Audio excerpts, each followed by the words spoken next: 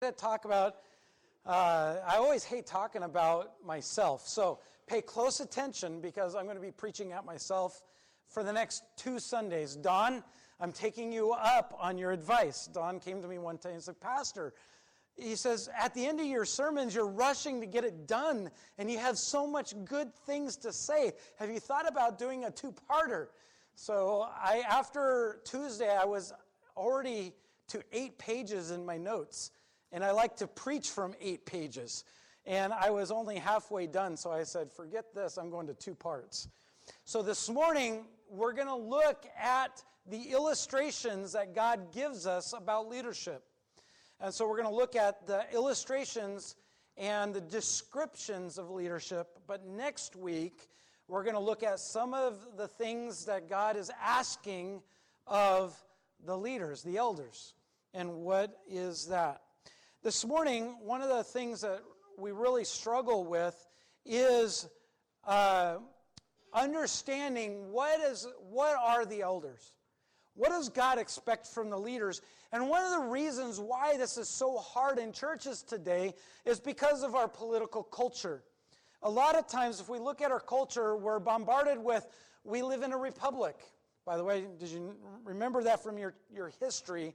We live in a republic, not in a democracy. Right? Sometimes we forget that.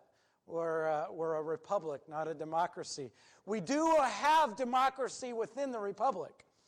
And some people focus on the being democratic. Everybody has to have a say. And then we have what we call dictators and people who are, nobody has a say and everybody tells, that dictator tells everybody what to do. Now, when I was in Togo, my Togolese brothers and sisters in Christ said, you know what? Having a dictator is sometimes really nice because we don't have to worry about anything. They have to do everything. And they said, so, some of you guys that preach democracy or a republic, you don't understand the joy sometimes that you can have under a dictatorship. Now, all of those terms cause confusion in church leadership. And it also causes sometimes wrong assumptions, and it causes battles within the church. And so some people struggle with this. And so when we go and we read our text this morning in 1 Peter chapter 5, by the way, those that are visiting with us, we've just been going through 1 Peter all year. So our text, I didn't select the text this morning, God did, and He knows the timing of all these things. And as we read our text in chapter 5, I want you to focus on what God calls not only the church, but what He calls the leaders. And we're going to go through that very carefully so we have the right assumptions, the right implications, rather than a cultural bias or a personality bias. And we look at it. Because I'm here to tell you, we are not supposed to be a church that's built on a republic. We're not supposed to be a church that is built on a democracy, and we're not supposed to be a church that's built on a dictatorship. We're supposed to be a theocracy, and that is a God-controlled church. That's what theocracy, theo is God, ocracy is leadership. So we are a God-led church. We're supposed to be. And so would you pray with me as we open it to 1 Peter 5 and read our text this morning and then explain the text that is before us. Lord, I pray that you will open our eyes and that we would have allow the Holy Spirit to provide a joyful look at what you expect from elders. And what are the elders? And what is the church? Why do you call the church the flock? Why do you call us sheep? And Lord, why do you call leaders in the church shepherds? And what does all that mean? And so, Lord, speak to our hearts, I pray. Through the power of the Holy Spirit, help us to understand your words. So, Lord, I pray that you will help me not to stumble too much. But, Lord, in my weakness, I pray, Lord, that you would be glorified as we speak about your truth this morning. In Jesus' name we pray. Amen. 1 Peter chapter 5 and verses 1 through 4 states this, and we'll be, to my joy and to your chagrin, we'll only look at or verse 2 this morning. But this is what it says. So I exhort the elders among you, notice plural, elders among you, as a fellow elder and a witness of the suffering of Christ, as well as a partaker in the glory that is going to be revealed. Shepherd the flock of God that is among you, exercising oversight, not under compulsion, but willingly, as God would have you, not for shameful gain, but eagerly, not domineering over those in your charge, but being examples to the flock. And when the chief shepherd appears, you will receive the unfading crown of glory. I hope you saw a few clues to what we're going to be talking about this morning as we look. He says, shepherd the flock of God that is among you. So this morning, we're going to see that there's this need for shepherds in the church. And part of that, we're going to look at what are the elders, and then we're going to look at what is the flock, and then we're going to look at what is shepherding. And as I began to read some of the books, and as I remember some of the classes that I took about Jewish culture when I went to Israel, and I got to study from a rabbi there, I remembered and I started pouring through some of my notes about what does it mean to shepherd? What does it mean to shepherd a flock? What does it mean when we talk about the flock of God? And I began to realize some of that. And in fact, I even remember when we were studying the doctrine of the church, and we got to this part, we were given this story on what a shepherd looked like. And so I want to read that story at the very end of the service. So the first thing that we want to look at is the need for plurality of elders to shepherd the church. Did you notice in the very first one he says, I exhort the elders among you as a fellow elder and as a witness of the suffering of Christ. What he is saying to the elders, what he's calling the elders to do, what he's reminding the church who the elders are and what their responsibility is he's reminding them based on what he's been saying, and that is this, that the church is going through suffering. The church will go through persecution. The body of Christ is going to struggle. And so it's important for the elders to do their job. It's important for the church to have elders, a plural of elders. We can't have a single elder. He's like, look, the persecution is so extensive that you can't rely on one man. And he says, I exhort the elders. There's an emphasis there on the plural. In fact, we see that importance because Peter says, as a fellow elder. He speaks to himself as an elder in the singular form. So he counts himself not just as an apostle, but as one of the elders or leaders in the church. In fact, that word exhort should be familiar to some of you. It's the word in the Greek is paraklete, which is where we see what the Holy Spirit is supposed to do. The Holy Spirit comes alongside to encourage and exhort us to follow the works of God or to follow Christ. It's the same thing. Peter's coming alongside and saying, hey, elders, let me exhort you. You've got to do this because of all the persecution that the church is going to face. You have to be ready to shepherd the flock. And so that way you're not confused, there are three terms that describe the elders in the church. If you're reading in Timothy or Titus and in Acts, you're going to see some of these terms. In fact, there's particularly, you'll see elder, which emphasizes the maturity as a leader, a mature leader who has the office. It's talking about emphasizing the office or title of a mature leader in the church. The other one you see is overseer. In fact, it's even in our text. In verse 2, it talks about to exercise oversight. The term overseer emphasizes the function of leadership. To oversee, to be the leader who oversees to the needs of the body. The other one is the term pastor, which is where we get the word shepherding. And that's their function of teaching and feeding.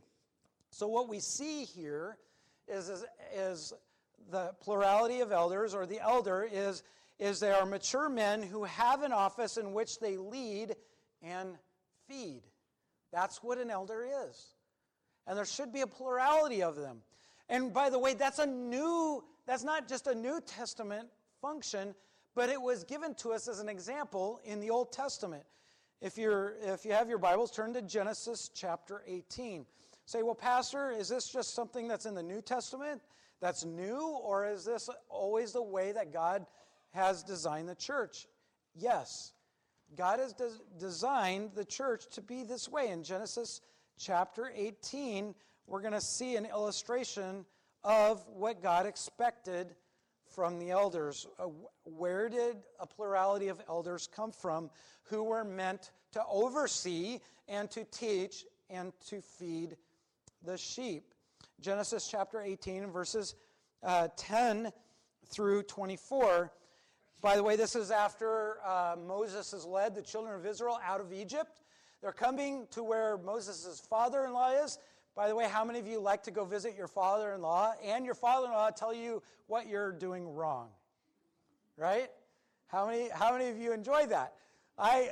That doesn't usually happen with my father-in-law. We sit and discuss theology all day long.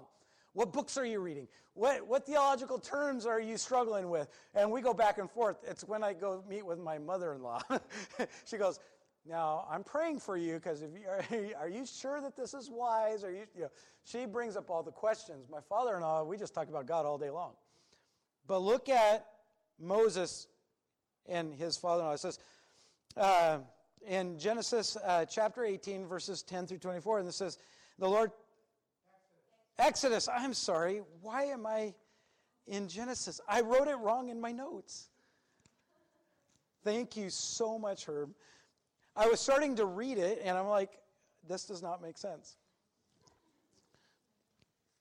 See, I knew I had to pray for God to take care of my weakness. Thank you. So in verse 10 it says, Jethro said, that's Moses' father, blessed be the Lord who has delivered you out of the hand of the Egyptians and out of the hands of the Pharaohs, and has delivered the people from under the hand of the Egyptians. Now I know that the Lord is greater than all the gods, because in this affair they have dealt arrogantly with the people. And Jethro, Moses' father, brought a burnt offering and sacrifice to God, and Aaron came with all the elders of Israel to eat bread with Moses' father-in-law before God. The next day Moses sat to judge the people, and the people stood around all day, Moses from morning till evening. Then Moses' father-in-law saw all that he was doing for the people, and he said, what is this that you are doing for the people? Why do you sit alone, and all the people stand before you from morning till evening? And Moses said to his father-in-law, because the people come to me to inquire of God. So they're looking for teaching. And when they have a dispute, they have come to me, and I decide between one person or another, and I make them known the statutes of God and his law. And look at Moses' father-in-law said to him, what you are doing is not good. They're like, wait a minute. Isn't teaching and counseling and helping people, isn't that a good thing? But look at his father-in-law. Says, no, this is not good. You and the people with you will certainly wear yourselves out, for these things are too heavy for you. You are not able to do it alone. Now this is where it gets a little sticky, right? Father-in-law says, now look, now obey my voice. I will give you advice, and God will be with you. How many of you want to hear that from your father-in-law? Kedrick always raises his hand. He doesn't have a father-in-law yet. He doesn't like to listen to dad, let alone a father-in-law. Says, now obey my voice, and I'll give you advice, and God will be with you. You shall represent the people before God and bring their cause to God, and you shall warn them about the statutes and the laws, and make them known the way in which they should walk, that they must do. Moreover, look for able men from all the people, men who fear God, who are trustworthy and hate a bribe, and place such men over the people as chiefs of thousands, of hundreds, of fifties, and tens. and let them judge the people at all times. Every great matter that shall be brought to you, but any small matter they shall decide themselves. So it'll be easier for you, and they will bear the burden with you. You see right here an illustration of what God desires in the church. That he said, look, yeah, you will sit there, you will lead, but you have to have other men who lead with you, so that way you will last. Here's the thing, could Moses deal with every problem in all of Israel? No, it's impossible. By the way, did you notice that? There will be a leader of thousands, leaders of hundreds, leader of 50, of 10, right? It's like I'm a leader of 100. I know people that are a leader of hundreds. I know people that are a leader of thousands. Pastor Dave, right? He oversees larger the body of Christ. And he has all the pastors that are working with him to lead the flock of God, because Pastor Dave can't lead all the churches in Idaho, Washington, and Oregon, and other parts that he ventures into. He couldn't do it, right? Right? I'm just one leader among other leaders. Elders, we need multiple elders. In fact, look at Acts 20 and verse 28.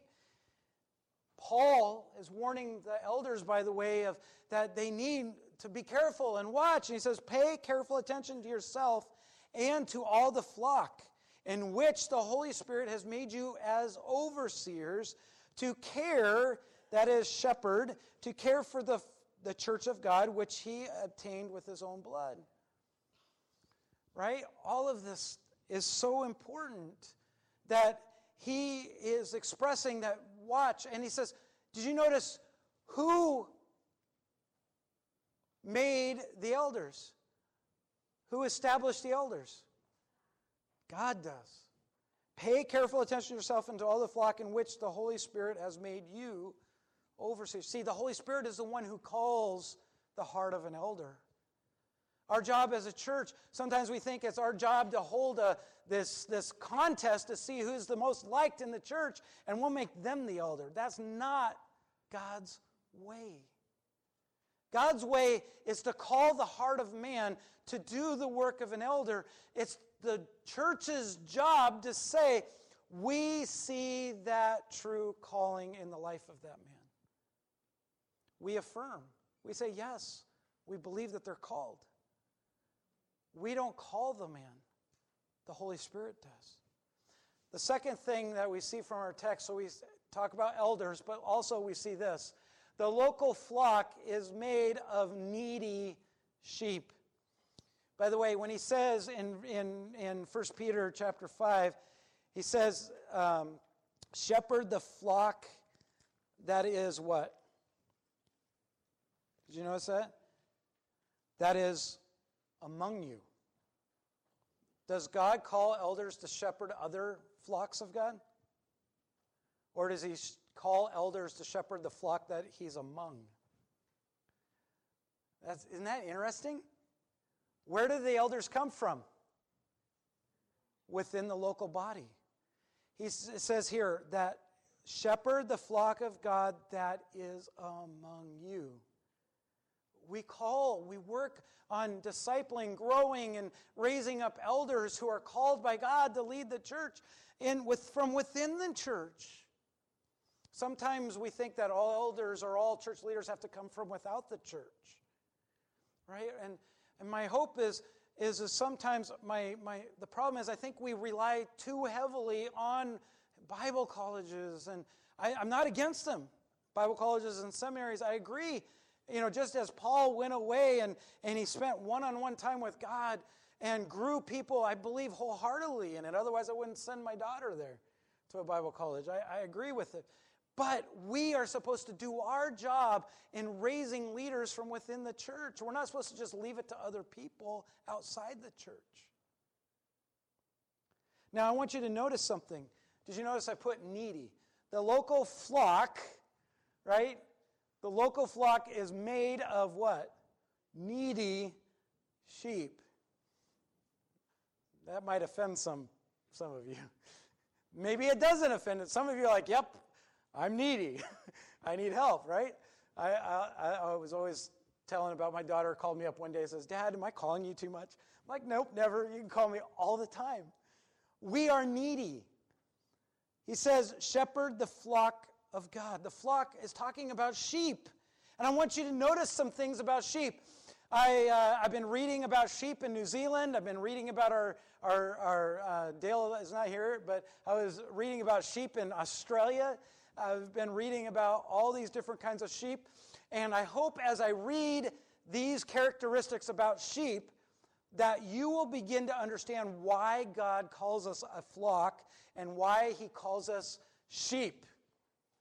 There's no coincidences. All right? Some of you will laugh. Some of you won't. Here we go. Sheep are directionally challenged. So, I'm not, usually if I can go to somewhere in the dark and I can get back there in the daylight with no directions. I'm not typically directionally challenged. I got lost the other day and my wife laughed. Thought that was pretty funny. I don't get lost very often. I'm like, where am I? I'm not too directionally challenged, but sheep are directionally challenged. They're one of the only animals in the world that can get lost within a mile of their sheep pen. And I'm not joking. It's true. They get lost extremely easy. They know their pasture. They know where they were born. In fact, they'll go and lay down in almost the same place every single day within the pasture. But you take them outside of that pasture, and they don't know how to get back. They don't know where to go. It's unfamiliar territory. It stresses them out. In fact, lost sheep will walk around, usually in endless circles, making noise continually in confusion, unrest, and sometimes even panic and anxiety. And sometimes they'll kill themselves. Have such panic attacks that they can kill themselves. Now think about this. In Matthew chapter 9, in verse 36, when Jesus saw the disoriented, confused, hungry, thirsty, spiritually lost crowd, he said this. He says, when he saw the crowds, he had compassion for them because they were harassed and helpless like sheep without a shepherd. Sheep are directionally challenged. In fact, Isaiah, said, and it's quoted in Romans, we are all like sheep have what? We have gone astray or gone our own way. We have turned everyone to his own way, the Bible says. There's a reason that God calls us sheep. When it comes to the Lord, we are very directionally challenged. The other one is sheep are especially vulnerable to being led astray. So sheep are especially vulnerable to being led astray. Now, in New Zealand, they have a certain sheep that they call, that leads all the sheep to the slaughterhouses, to the killing plants, they call it. And guess what the name of that one sheep is? The Judas sheep. Yeah, and I'm not making this up. In New Zealand, they have what they call the Judas sheep. They castrate the sheep, and the sheep will lead thousands of sheep into the slaughterhouse, will exit through a trap door that the other sheep don't know, go back out, and will go back and lead more sheep into the slaughterhouse. Millions of sheep are killed every year because they follow this Judas sheep. Think about this. Sheep are extremely vulnerable to being led astray. When sheep are astray, they're utterly lost and unable to find their way back, and the sheep can be so easily led to their death. So easily. Sheep have no capacity to find water. Did you know that? Most animals, my calf at my house, there was no, we put fresh water out in the morning, just a little bit, because we don't want her to overdrink, so that way she doesn't drink her milk. And we put a little bit of fresh water every morning, wash out the bucket so she doesn't get sick.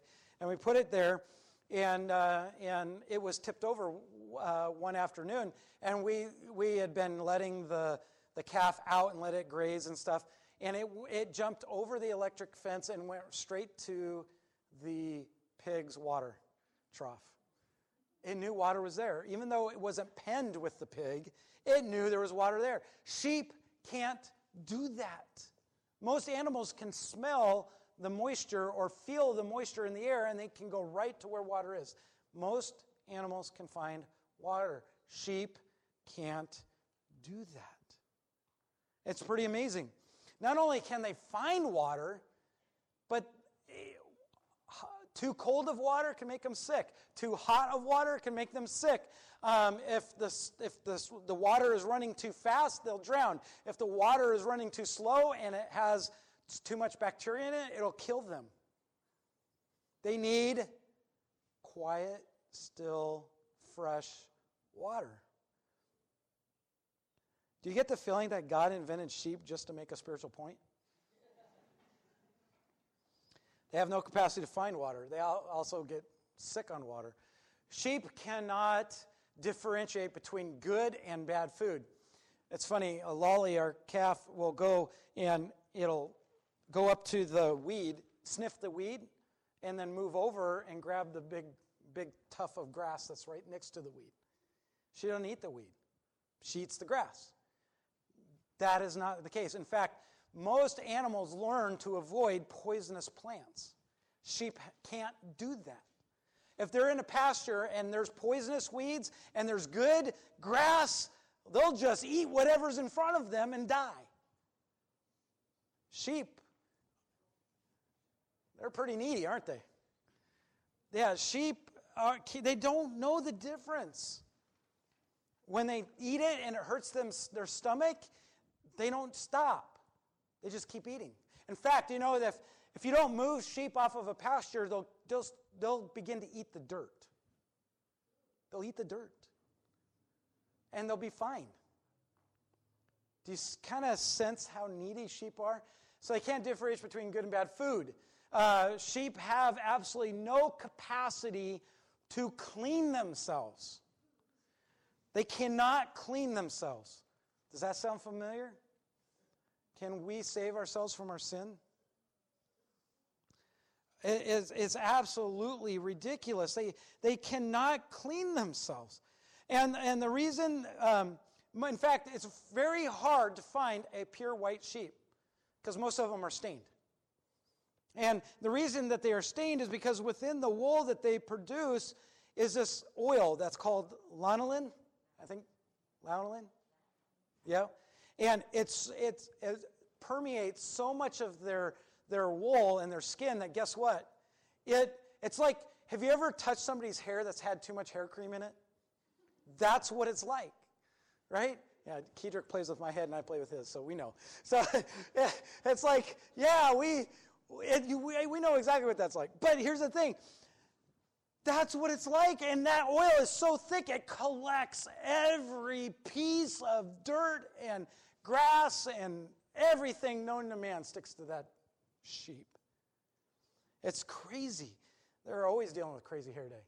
It's just one bad thing. In fact, sheep, if they do not get sheared, they will die. Let me ask you a question. How many times have you seen a sheep get sheared and love it? Never. They hate it. They bath, they scream. I mean, I was watching this one guy do it, and I couldn't believe, where's your earplugs? Oh, he says, you just get used to it. I said, no way. No, you don't. It's like when the pigs squeal when they touch the electric fence. I always have to look and see if it's one of my kids. But they scream just like a little kid, like Josiah screams. You know what I'm talking about? It's horrible. They have no absolutely way to clean themselves. They will not do it. Here's the other thing. Sheep are totally defenseless without a shepherd. Total defenseless. Let me tell you what I mean by that. Did you know a fly will kill a sheep? A fly will kill a sheep. It's amazing. You may not wanted to know that. I don't know. But here's the thing. They will land. A fly will land on the sheep in the wool and will lay its eggs. and in the dirt and in the mat, and they will then get infested with maggots, and they will begin to eat the sheep. They'll drive the sheep nuts to where the sheep finally dies. A fly can kill a sheep. Did God know what he was talking about when he called us sheep? How many of us struggle with sometimes the littlest problem drives us nuts? Because that's literally what happens when a sheep has a problem. In fact, a shepherd in both Australia and New Zealand, what they'll do is they always keep, every month they shave around the bottom of the sheep, but they leave the wool growing. The reason they do that is so that way the flies have nowhere to nest and to be attracted to. Always doing that. By the way, sheep can't bite, they can't jump, they can't run, they can't, within reason. Not in defense of themselves, they just won't. They will all run together when they come under attack. They make it easier for predators to take them apart. If without a shepherd, sheep are defenseless. In fact, it's crazy, but this last one here is that sheep are easily broken in spirit. If you hurt a sheep, he is so easily, or she is so easily broken in spirit, says the shepherd, that they will be completely crushed by the pain and the hurt, and they will lack a self-preservation instinct. They will not fight, and they will not struggle to live. They will just give up and die. In fact, they say if a sheep is in full wool, full growth in their wool, and they tip over and land on their back, they can't turn themselves over, and they'll just sit there and die. They give up. Sheep are in constant need of a shepherd. They're needy. That's why when we get to our text, and Peter says to the church, "Therefore I exalt the elders among you as your fellow elders and witnesses of the suffering of Christ and partakers also of the glory that is to be revealed. Shepherd the flock that is among you, because they need you." This is why he's exhorting the elders. Elders, don't take for granted, because the sheep need you. Sheep are helpless. They give up too easily. And by the way, let this remind you, we give up too easily. Don't give up. Look for the shepherd. Call the shepherd. Right? Call the pastor. Call the elders. Call on the Lord. Do you get the feeling that God invented sheep just for the church? The sheep are in need, and they need the shepherd. Here's our last point. The elders need to be shepherding the sheep that they were placed with. Elders, we need to shepherd the sheep in which God gave us. This word, by the way, shepherding means three things: guiding, guarding, and giving food. I couldn't think of another word for food in G, so I said give. So I like to keep it all simple. So guarding, guiding, and giving of food. That's what it means to shepherd. He wants us to shepherd the sheep. God is called the shepherd. Jesus calls himself the good shepherd. In our text, he says when the chief shepherd appears. That's why I don't like the term senior pastor, because Jesus is my senior pastor.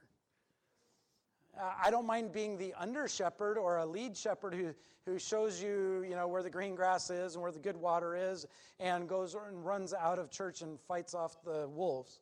I don't mind doing that. That's what an under shepherd does. That's what he's called to do. And here's the deal: he's calling us. Jesus is saying to the shepherds, to the elders, to shepherd the church is so important that the sheep need to be rescued, they need to be protected, they need to be guided, they need to be provided for, they need to be taken care of. Now, I'm not the greatest reader. No offense to our second grade teacher down here. I always tell this. My claim to fame is this. My second grade teacher told me I'd never read in public. Whatever you do in life, it won't be involved reading. God had other ideas. God has a great sense of humor. Okay, when I'm reading God's word, it's much easier for me. I do struggle with reading. But I want to read this to you about shepherding and the sheep and the flock. I want you to understand what our society has lost when God is talking about leaders and the shepherding the flock. With a spring in his step and an eye to the sky at sunrise, he makes straight for the sheepfold. As soon as he rattles the gate, gives the morning call, greets the sheep often by name, every sheep is on its feet. They spring towards the gate with expectancy written on their faces and in their eyes. Another great day on the range with their loving shepherd, leading the way to fresh grass and cool water. How they eagerly bound through the gate, one after another, the younger lambs and the yearlings with a skip and a bound of sheer joy, pleasure, and playfulness. The older sheep in a more sedated and dignified manner, as if reserving their energy for other demands on the long day ahead. The sun peeps over the hilltop horizons to make jewels of the dew on the brush and the ground and the grass and the shrubs. The air is clear and brisk and bright. The wind has not yet arrived, and there's a sense of peace all around. As the flock strings out, all is joy, abounding life and togetherness. The sheep follow after as the shepherd leads them along a different course in a new direction to feed on a fresh range that hasn't been grazed for a while. The leaders are at first unsettled and seem to want to return to the old paths and the well-worn ways, but they reluctantly follow the lead of their shepherd as he directs them to fresh, clean pastures and sweet new grazing. As they enter this new range, all is action. The flock comes alive. Each of the sheep tries to outstep the others in search of the first morsel of sweet wildflower, a ripe seed head, or a rich bottom clover that's ground-hugging plant. Each tender morsel is nipped off on the move, a bite at each stride. What a joy to observe a flock of hungry sheep graze the fresh, sweet, beautiful pasture. It doesn't last long. The first pangs of hunger are soon satisfied, and the mob aligns itself behind the active leaders. The lambs are ready for their morning treat of their mother's milk. Their wonderful mother gives all to her twin lambs as they grow bigger and fatter, while she becomes thinner, and until they're almost lift her off the ground as they bunt and bump to bring down the sweet milk. No wonder she often lags a bit and appears exhausted, having to meet the insatiable demands of these ravenous young ones that never seem to get enough. The leaders are either alone or have only one lamb to tend to. Often they are barren ewes, wethers, or rams with nothing to hold them back. They often move more selfish than the other sheep who are making many sacrifices. They hurry on, run ahead, push and jockey for position, demanding the first and the best morsels for themselves. It is that way with the older ones.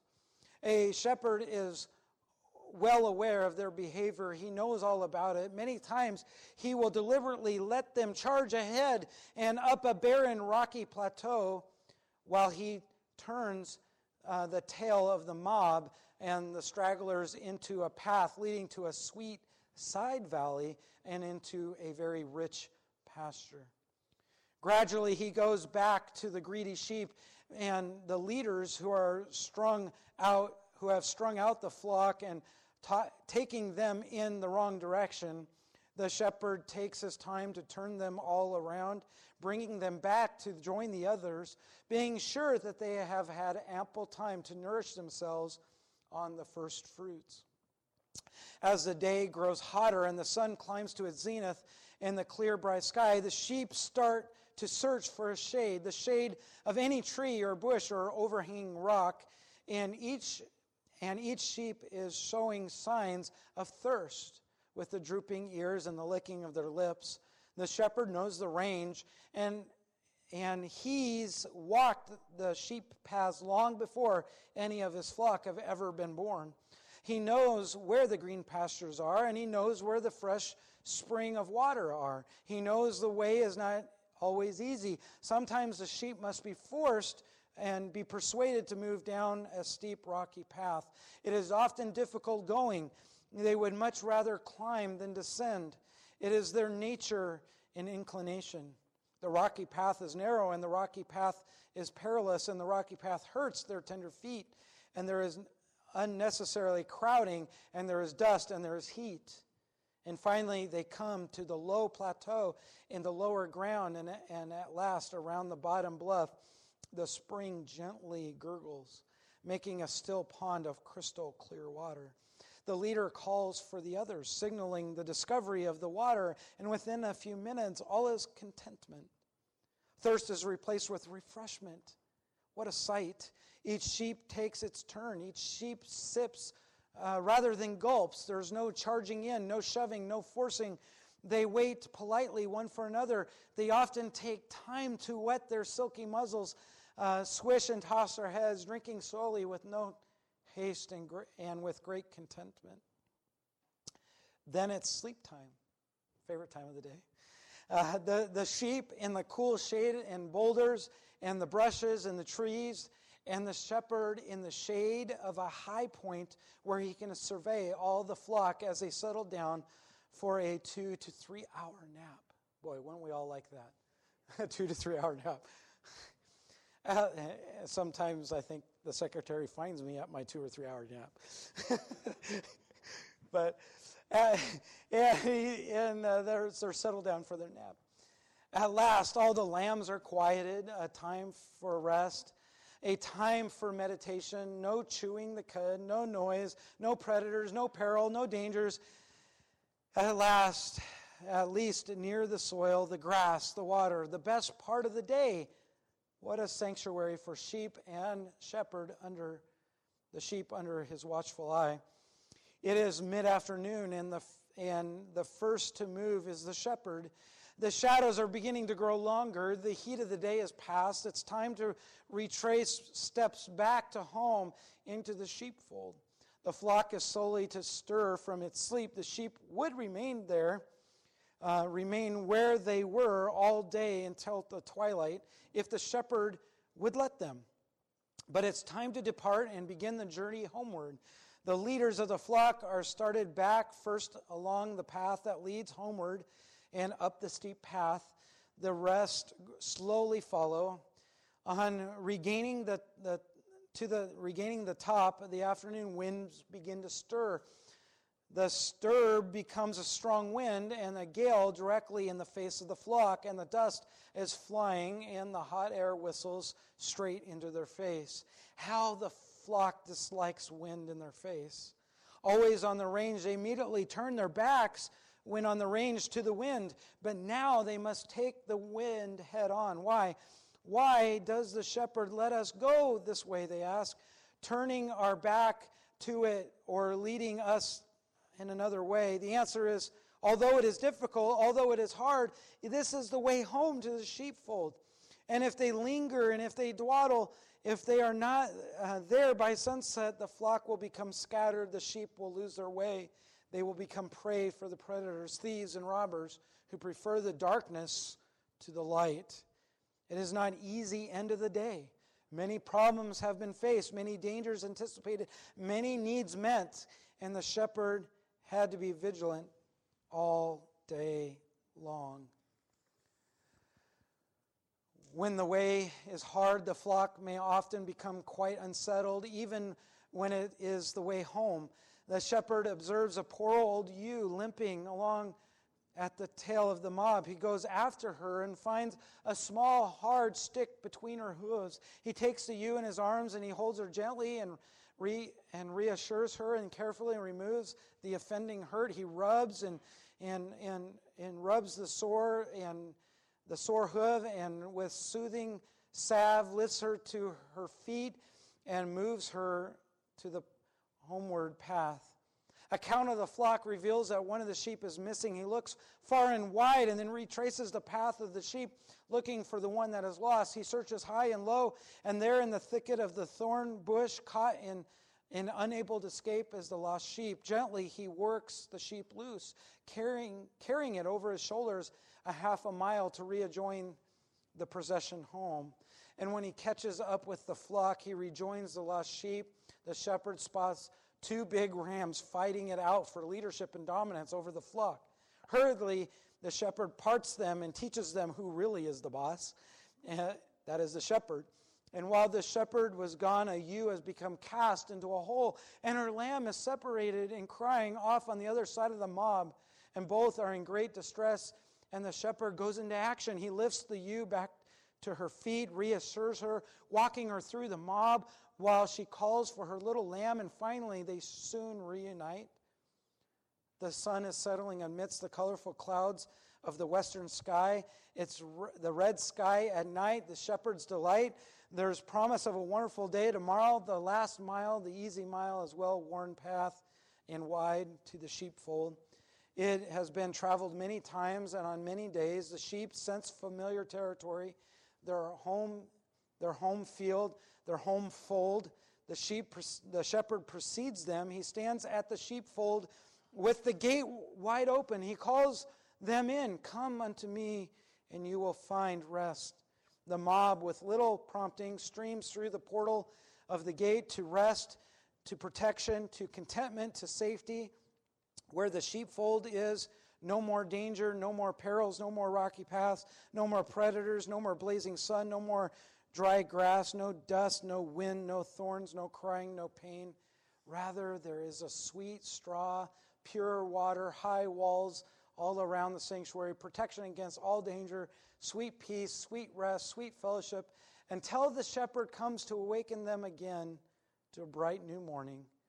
The shepherd knows his flock. All are in.